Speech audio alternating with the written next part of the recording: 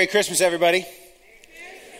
Hey, my name is Paul, if you're visiting with us, by the way. I'm lead pastor, and I just want to let you know, if you're here and you haven't been here for a while, or you've never been here, or it's been a long time, or you've never checked out church, we're super glad that you're here. You are our guests, and we're glad that you've taken some time out on this Christmas weekend to spend some time with us. Now, one of the things we've been doing all this Christmas season is we've been talking about home. And one of the things we do every year is we take up a Christmas offering. What a Christmas offering is, these red envelopes, is offerings that we use with our share partners. So everything we take in these red envelopes and on Christmas Eve, it goes to different groups throughout the Chippewa Valley. And some of them are working with poverty, some of them are working with lostness, some of them are working with education. But there are several that we're really highlighting this year, and all of them have to do with this thing of home. A couple weeks ago, we had a group called Teen Challenge. They brought their choir in, and that's all about people who are fighting the fight in a long-term place, creating like a year of being at home where they can overcome addiction. It's a really cool ministry. Last week we heard from Hope Gospel Center, and they are an incredible group in our area addressing homelessness in our region. Well, this week I want to highlight, and we talked to these folks several, like a month ago, the Forgotten Initiative. What the Forgotten Initiative is a wonderful group of people who are coming alongside families that are taking in foster kids. And so here recently we had an opportunity to go, and a group of our people went and we remodeled one of the family rooms for Lutheran Social Services. And it was just an incredible, you can see some before and after pictures there. It was just an incredible opportunity for us to go in to this place where parents can get reunited with kids and where kids will spend a lot of time actually with parents and foster parents and intake and all kinds of things. And these rooms have gotten really dirty and really run down. And there's 4 of them. And we were able to totally renovate one through a lot of what comes through in the Christmas offering and just through some hard work of some of our Jacob's Well people. You can see them up on the screen. But that's what this is all about. It's about this thing of home. So I just want to let you know, if you ever wonder who our share partners are, you can pick up a copy of all the different share partners. You can check out our website, jacobswellchurch.church. Well, this Christmas, we've been talking about this thing of home for Christmas, right? And one of the things that we've been doing is we've been challenging you to do something that's a little counterintuitive, something that's a little different than you would expect. We've been challenging you to lean into longing, to lean into the ache, the dissatisfaction, the hurt of this world and that you carry inside of yourself. Now, I don't know about you, but the songs they sang this weekend, I think they got almost every one of my favorite Christmas songs. I don't know how they did that, but it was just because, here's the thing about, I don't know if you noticed, but every one of these Christmas songs have to do with longing. Oh, come. You know, even I wish you a Merry Christmas. This whole thing, you know, come thou long expected Jesus. And these songs that I think are so precious to us, even O Holy Night, long lay the world in sin and error pining. Every one of them is wrapped up in this thing of longing. Do you feel it? Do you feel that somehow or another in this world, in this time, we live in a world where something's not right. Something's broken. Something's not the way it's supposed to be. Let me just give you a couple examples. Is it me or is everybody angry? Is everybody angry and everybody afraid? I mean, we go to, whatever site we go, if you're a Huffington Post person or a Drudge Report person or wherever you get your source of anxiety, I don't know where you get that, but wherever you get your fix for that, they're just telling you, be afraid, government shutdown, it's all going, water walls, good, bad, I don't know. This whole thing of being afraid and of being angry about it. We live in a culture of outrage. Sometimes I don't know what to say anymore because I'm just afraid I'm going to step on somebody something and I just don't know. I just don't know what's appropriate anymore. And we live in this age of outrage. The other thing I've noticed is that we live in an age where a lot of people are just lonely. It's amazing that we live in a world full of people, and still the case, the majority of people will say that they are lonely. And this is made worse, right, because of the environment of outrage. I mean, some of you are dreading Christmas dinner because you've got that relative who's really into the political thing or the social thing, and you just know they're going to say the wrong thing, it's going to blow up. And I wonder how many, I want to ask you to raise your hand, I wonder how many of us have lost or at least felt a distancing of a key relationship over this last year or so because of politics or social. And when we should be coming together, we're actually being ripped apart. It doesn't stop there. We also can look at the world, right? We can see all kinds of evil in the world, right? I mean, you don't have to look far to see wars and disappointments and sicknesses. And it's an interesting thing. And for a lot of you, maybe some of you who are here visiting because you asked Mom what she wanted for Christmas and she said, I really want you to go to church. And you went, oh. Because maybe you've given up on this Christianity thing because you look at the world and you get this idea. You say, if this Christianity thing was real, if there really was a God, then this world wouldn't be so evil. Because if there's an all-powerful God who loves good, why doesn't he do something about this? And here's the thing. You think that argument is a rational argument, but most of the time, if I can be honest with you, that's an emotional argument. Because a lot of times what happened is something painful happened to us, and we're struggling to make sense of it, and we're kind of mad at God, and so we're going to show him and just not believe in him. And we get the idea that somehow or another, if Christianity were true, there wouldn't be evil. But here's the problem with that. The problem with that is that Christianity actually promises the opposite. Christianity actually says, in this world, there's going to be some evil. There's going to be a lot of evil. And in this world, there's going to be pain. In fact, if it were true that Christianity made a promise, and some people are making this promise, some goofy preachers who say that Christianity's goal is to make your life better now. But if that were the case, well, then Christianity wouldn't exist, because Christianity came to be and flourishes the best during times of deepest evil and greatest injustice. In fact, Christianity explains where the evil comes from. Well, you might say, well, then why does God let the evil keep going on? Why does it keep going on? Because here's the deal. If he deals with some of the evil, because he's a just God, he's got to deal with all of the evil. And here's the problem, is there's sure evil out in that world, and there's sure evil in this broken thing, but you know where else there's evil? There's evil inside of me. And you know what? There's evil inside of you. And if he just wipes it all out, he just says, you know what, I'm just going to there isn't going to be anything left. And what he understands is, listen, this is important, is that there's something worth fighting for. There's something worth sacrificing for. There's something worth letting evil exist for a while so that the good, that is to say the good that is there, the valuable things, you and me can be redeemed from the evil. And that's what he's all about. And so evil is something that's a reality in our world, but it makes it kind of hard. And the last thing I notice is not just that there's evil, not just that there's loneliness, not just that there's anger and fear, but the last thing is that there's a crisis for meaning. That is to say that people are wondering, what is life all about? What is it for? And this is what we've been saying all Christmas season, is that we've discovered that this life does not have meaning. Now this life does not have satisfaction and meaning in and of itself. What I mean is that it's not about getting the right job, or protecting yourself from pain, or getting enough money, or getting famous. All of that, even if you get it, and most of us won't, even if you get it, it's not enough. And so this Christmas, I've challenged you to lean into the longing, to feel the ache, to acknowledge that this life is not enough, that this life is not satisfying. And I've confessed to you that I do not find this life satisfying.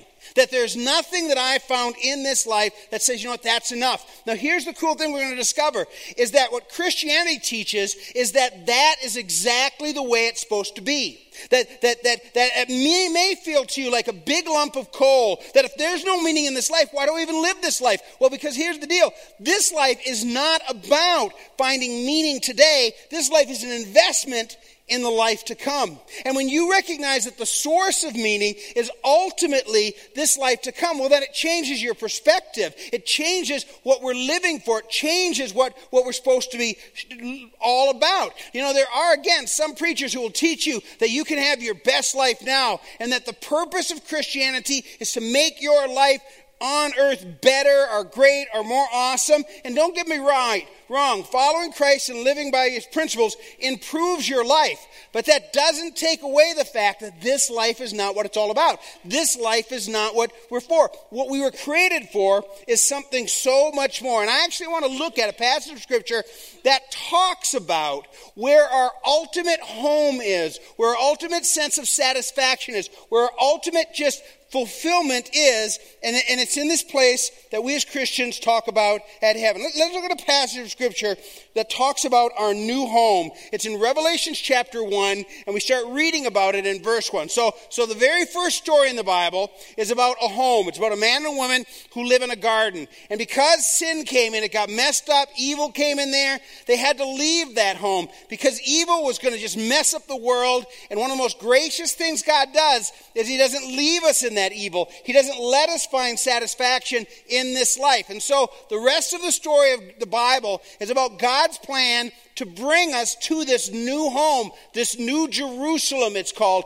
And as we walk through this passage, what I want to do is I want to shift your focus. I want to shift your perspective. I want to shift your source of longing, not to anything you have here on earth, but for what's waiting for you in eternity. And this is the funny thing about that, is what that's going to do then is it actually comes back to this life, and it makes this life worth living. It makes this life have a new purpose. It takes the pressure off this life to satisfy us, and then we become satisfied with this life because we know something so much more powerful, so much more real is waiting for us. And so this is what it talks about with our eternal home that's waiting for us. It's the last story in the Bible. In Revelation chapter 1, verse 1, we read about it. He says, then I saw, look at this, a new heaven and a new earth. Okay, so here's something you need to understand. God's plan is not to fix this earth. Now again, following by Christians' principles and Christians living, we make things better, we work to things better, we do Forgotten Initiative, we work with the homeless, we work with addictions, but at the end of the day, God's big plan is not to fix the earth. His ultimate plan is to create a new heaven and a new earth. That is to say, a new spiritual reality and a new physical reality. The new spiritual reality is an understanding that this spiritual part of our life, which is weakened or which is damaged, which is not strong, is going to be renewed. We're going to be able to see with spiritual eyes. You know, I have a challenge for you this Christmas, an activity you could do for your family. I want you to go to the Google, all right?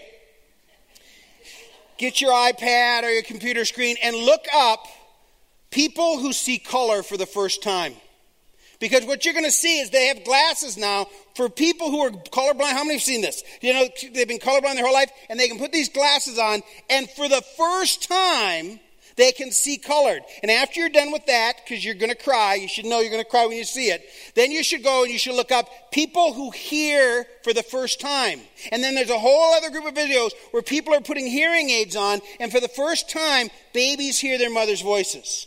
And mothers hear their children's voices. And people who have never heard hear for the first time. And they are absolutely overwhelmed because there are colors they never dreamed of. There's sound. One woman on one of the videos I saw said, I can hear music. That's what I imagined it would look like. Now understand this, is that right now spiritually, there are things we can't see. There are things we can't perceive. There are things we can't understand. But in the new heaven, there's a new spiritual reality. And there are things for us to discover that we cannot. And there are things we've been longing for that we can't even begin to understand that are going to be revealed to us. And the longer we are there, the more we are transformed to receive more of that and more of that and more of that. Not only that, there's a new earth. One of the things people don't understand is that eternity is not like spiritually just kind of floating up on a cloud and we're all kind of ghosty spirits playing hearts. I don't want to see any of you people in togas. None of that, okay? The Bible actually teaches is that there's a new physical reality, that he remakes the earth. And it's everything that we could imagine, without plastics in the ocean, without forests that have been devastated, without environments that are getting too hot and getting messed up, and species that are wiped out. There is a new heaven and a new earth, and we will no longer be at war with it. There will no longer be thorns and aggressions. We will actually be part of it and live at peace with it. And so the reality is that there is a real existence. In fact, the Bible teaches that existence is more real than this existence, because sin and brokenness keeps us from actually perceiving that existence. So that's what's waiting for us. Why would you settle for something here temporary to be satisfied in? Because the reality is waiting for us. Look what he says. For the first heaven and the first earth passes away. This injustice, this evil, this brokenness, it will pass away. Look at this. And the sea was no more. You say, well, what do you mean by the sea no more? Now, this is a metaphor for something. What he means there, because in another part he says there's a crystal sea. He is on an island. The guy who wrote the book of Revelation, he's trapped on an island. And on that island, he's separated from the people he's writing to, the people he loves. So when he says there's no more sea, what he's saying is there's no more separation. There's no more. We'll be together. How many people have somebody they love who's in heaven? there's no more separation in heaven. And you realize the longer they're there, the cooler they get. Everything that annoyed you about them is drifting away. Can I get an amen? And everything that was glorious about them is multiplying and living up to its promise. And they are becoming more and more. In fact, C.S. Lewis says, if we could see them as they are, we would be tempted to worship them. Now, we won't worship them, we'll worship Jesus, but because they are so beautiful, they are so complete. That's what's waiting for you. There's no more sea, there's no more separation. Look at verse 2. He said, and I saw the holy city, the new Jerusalem. The word Jerusalem here, it means city of peace. And so Jerusalem finally lives up to its name. That city where here on earth is a city where they get nothing but war. Now it's actually going to be the city of peace. It's coming down from heaven. And so heaven comes to the new earth and it's being prepared. God has been preparing this for us. Now understand, God is preparing something for us and we should anticipate it like a great feast or like the perfect gift or like a new home or something. This is totally satisfying. He's been preparing it. And listen, while we're on earth, you say, why he leaves us here? Well, he's preparing us to be there. And so he's doing work in us and he's doing work there and he's going to bring it together. He says being prepared as a bride adorned for her husband. And that metaphor is full of longing. It's full of desire. It's full of satisfaction that I've been looking forward to this. And this is what's coming for us, that we have a new home, a new reality. Now there's a lot of things that aren't in heaven. Look what he says, verse 21, verse 3, chapter 21, verse 3. He says this. He says, I heard a loud voice from the throne saying, behold, the dwelling of God is with man. Look at this. He will dwell with them. So many people say, I just wish I could see God. I just wish I could touch God. You're going to be able to see God. You're going to be able to see the person of Jesus Christ. And what he says, they will be his people and God himself will be their God. And so there's no more mystery. There's no more separation. There's more longing. There's still mystery. Because you're never going to figure out God, and that's a good thing, because if you figured out God, then you'd be God, and you're not qualified. And so there's this incredible understanding that we will have intimacy with God, we have longing for God, that ache for more, that those times when we have worship, and it's so real that it's almost there, we're just almost there, it's so good, and then it drifts away. Song ends, the service ends. Then we go back to this gray shadowland. Those are down payments, those are foreshadowings of the reality times a bajillion that we will experience in Christ. This is what's waiting for us. Look at what it says in verse 4. It says, he will wipe away every tear from their eye. And so we won't start chewing on past pain. There's no post-traumatic stress in heaven. There's no pain of remembrance in heaven. He says, and death shall be no more. People say death is natural. Death's not natural. Death's an intrusion. Okay, when we die, we want to die well. Some of those heroic people I know are nurses and doctors and hospice workers who walk alongside us when we die. But at the end of the day, we weren't created to die. We were created to live. And in heaven, death will be no more. It'll be a past tense. After we're there for 1,000 years, someone will say, hey, remember death? Someone's going to say, no, what was that again? Because this is all life. Those things won't even be remembered. It says, neither shall there be mourning, nor crying, nor pain. Look at this. For the former things have passed away. Those things that haunt you, that you think they will never go away, in Christ in heaven, they go away. The old order of things pass away. There is a place of peace. There is a place of healing. You know, in heaven, there's going to be a lot of you out of work. I mean, we're not going to need doctors. We're not going to need lawyers, right? I mean, there'll be some lawyers in heaven. Come on now, all right? I'm sorry, lawyers. Lawyer jokes. Lawyers are wonderful. The law is beautiful. I'm going to get emails on that. Doctors and lawyers. Be long and complicated emails, too, because it's the law. I'm sorry. I got to stop. All right. Just so easy. Doctors and lawyers. We're not going to need financial planners. We're not going to need insurance agents, grief counselors. We're not going to need preachers. Some of you look really very happy about that. You didn't know whether to say amen or not, did you? Because all preachers will do is say, there, that, look.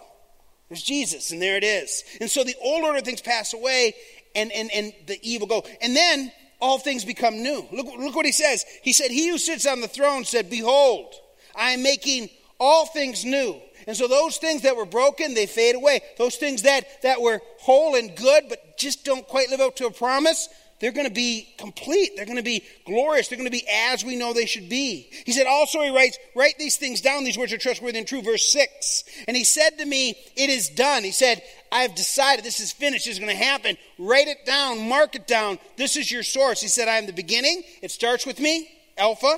I am the Omega. I'm the one it ends with. I'm the beginning and the end. He says, look at this. To the thirsty, that is to say, to those who are longing, to those who are dissatisfied, to those who say this world is not enough. There's nothing in this world that's going to make me complete. To the thirsty, look at this. I will give a spring of living water. Not only will you be satisfied, satisfaction will flow from you. That is your destiny. And he says it's without payment. He says you don't earn it. You don't get it. It's given as a free gift of grace. That is to say the thirst is satisfied. You know one of the reasons I know there's a heaven? Well, because everything else in the world that is about longing has a point of satisfaction. Think about this. We get thirsty and God created water. Water satisfies the thirst, right? We get hungry and we say there's got to be something out there to eat, and God creates food. We create longing, physical passion for intimacy, and God create just one of his better ideas and babies, and I'm just going to stop there, but the point is there's satisfaction for that longing. We create God this desire to belong, and God creates friendship. Well, here's the deal. Why in the world would God create? Even if you're an evolutionist, because evolution, if you believe in evolution, evolution created things in such a way that doesn't waste stuff. And even if you believe in evolution, what's the point of longing?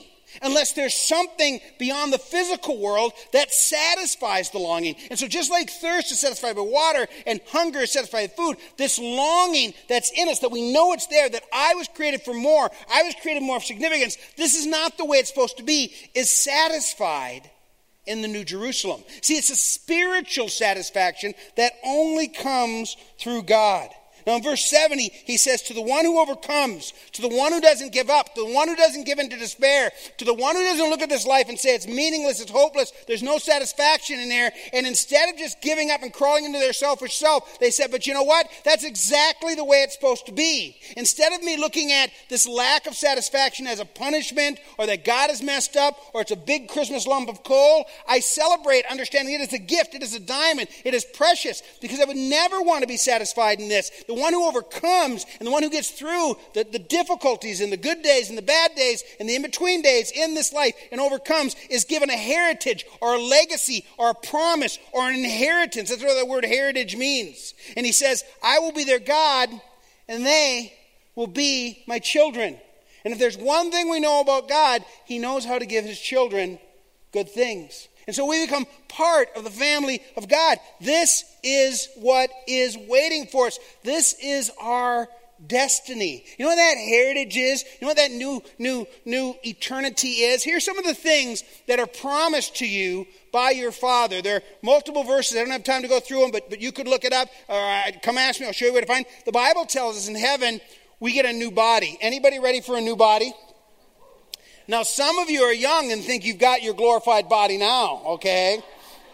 Listen, let me just tell you, gravity is not your friend. It's working against you, right?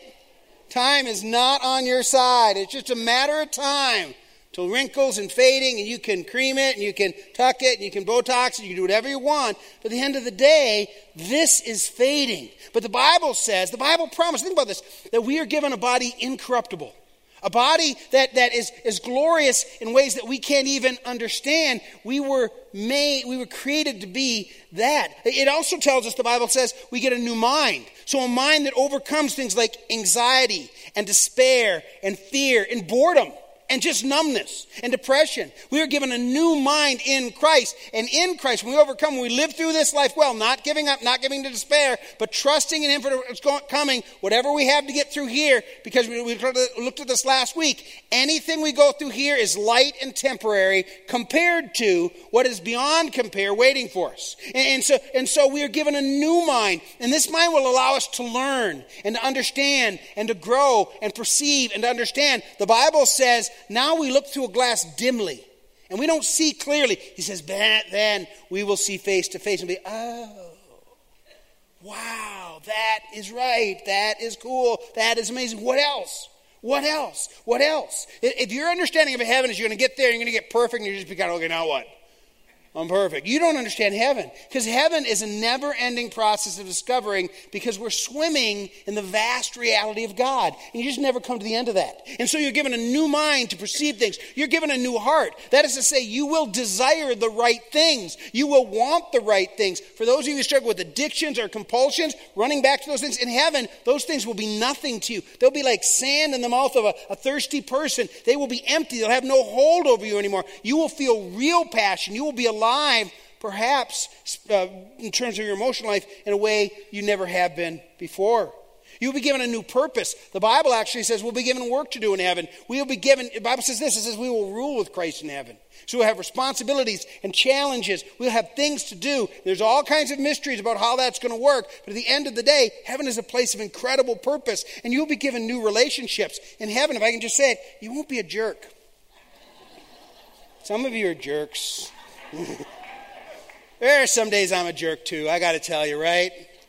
And I don't like myself when I'm like that. But in heaven, I won't have to struggle like that.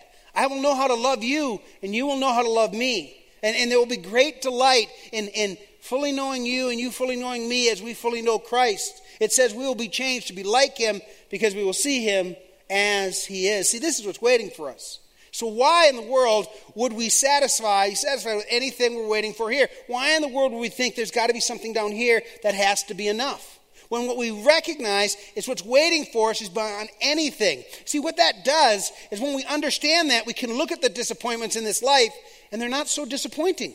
Because listen now. The worst things that will happen to the person on earth, okay, the worst things that can happen, the persons on earth who's going to heaven, those will be the worst thing that ever happened. And in eternity, they will drift away. They'll become forgotten. In fact, God will even use the pain of that to do glorious things in preparing us. And so even the pain of this life gets transferred and changed into something good and even beautiful at times in the most powerful way. It's hard to see in the middle of it, but God can use that for eternity. See, he's preparing us as he's preparing there. Now, on the other hand, if you're not going to heaven, if you're going to another destiny, if you haven't got a relation with Christ, the best things that happen to you in life, the best moments, and you know they're not enough, they're not satisfying, that's all you'll have for eternity. Because eternity in hell is just the worst going on forever and ever and ever. Despair nonstop. But heaven is the place of hope and healing and transformation. So what we go through here, all of a sudden, he turns our trials into gold in the most beautiful, powerful way. And so I just want to ask you a question this Christmas season. I want to offer you a gift. It's actually not from me, it's from God. I want to offer if you're thirsty, if you're dissatisfied, if you recognize that this world is not enough, and maybe you're just about to give up on it, you're just full of despair, I just want to say to you, that is the greatest thing that could happen to you. As long as then you turn to the source of eternal meaning, which is the person of God and his Son, Jesus Christ. He says, to everyone who is thirsty, I give as a free gift, water that satisfies, eternal life. You can be with me as your child. Say, how does that work? I mean, what do I have to do? Do I have to join the church? Joining the church won't get you there. A lot of people who are members of churches aren't going to go to heaven. Okay? You say, well, do I have to get baptized? Listen, if you just get baptized and that's all you do, all you are is wet. You say, I have to give money. It's a money thing. Listen, it's free. It's free. In fact, if you give money thinking that will get you right with God, it's a curse to God. God's offended by it. You say, well, how does it happen? Well, here's the deal. This baby was born, and his name was Jesus. And his name, Jesus, means saving the people. It means the one who saves. And so Jesus was born, and this Jesus didn't just stay as a baby. He was the promised one. He was fully God and fully man. So as fully humanity, he felt all of our pain totally in our experience. As fully God, he becomes an acceptable sacrifice for all our sins. He's the only one who can carry the weight of our sins on his shoulder. And this Jesus grew up and he taught us things and he showed us a better way. And he promised, he said this to us. He said, listen, don't let your hearts be troubled. He said, trust in God, trust in me. He said, in my Father's house are many rooms, and I go there to prepare a place for you. And if I go to prepare a place for you, don't you know that I'm going to come back to take you to be where I'm at? So he made that promise. He said, how did he do that? Well, that very next day, he was put on a cross. And when he was nailed on a cross, our sins were put on the cross. And our sins were paid for. And you say, so that's the gift. Your sins are forgiven so that your life can start being transformed and you can experience the ultimate transformation in eternity. You were given a home. You were made a child of God by the gift that Christ has given you. You say, well, how do I get that gift? You just accept it. You accept it by faith. You simply say, Jesus, I messed up. I've sinned. I find no satisfaction in this life. But I've got to have a relationship with you.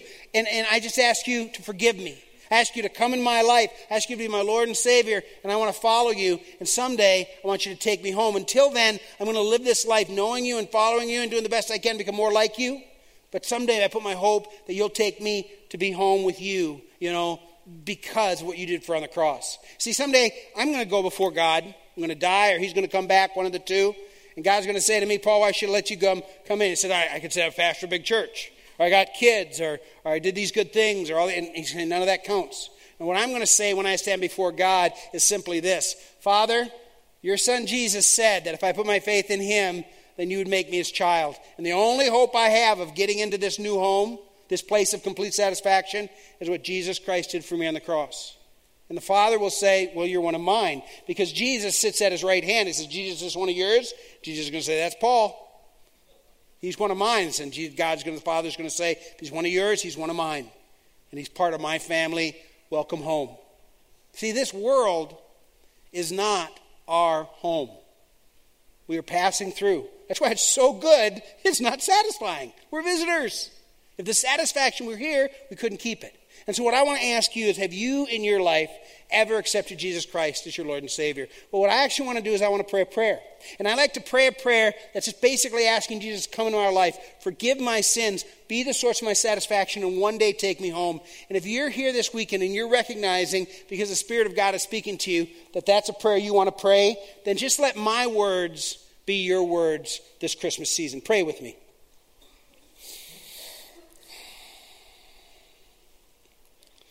Heavenly Father, I need you. I have sinned and I've messed everything up. This world has nothing that offers me satisfaction. So I turn to you and to your Son Jesus. I believe he lived, he died on the cross for my sins, and rose from the dead. Lord Jesus, I believe you are preparing a place for me, and one day you will take me to be with you to our eternal home. A place of light, peace, acceptance, complete satisfaction and joy. Until then, I will follow you in good times and bad times, for you are my Savior and you are my Lord. I will not look at this life as my source of satisfaction, but as an investment in the life to come.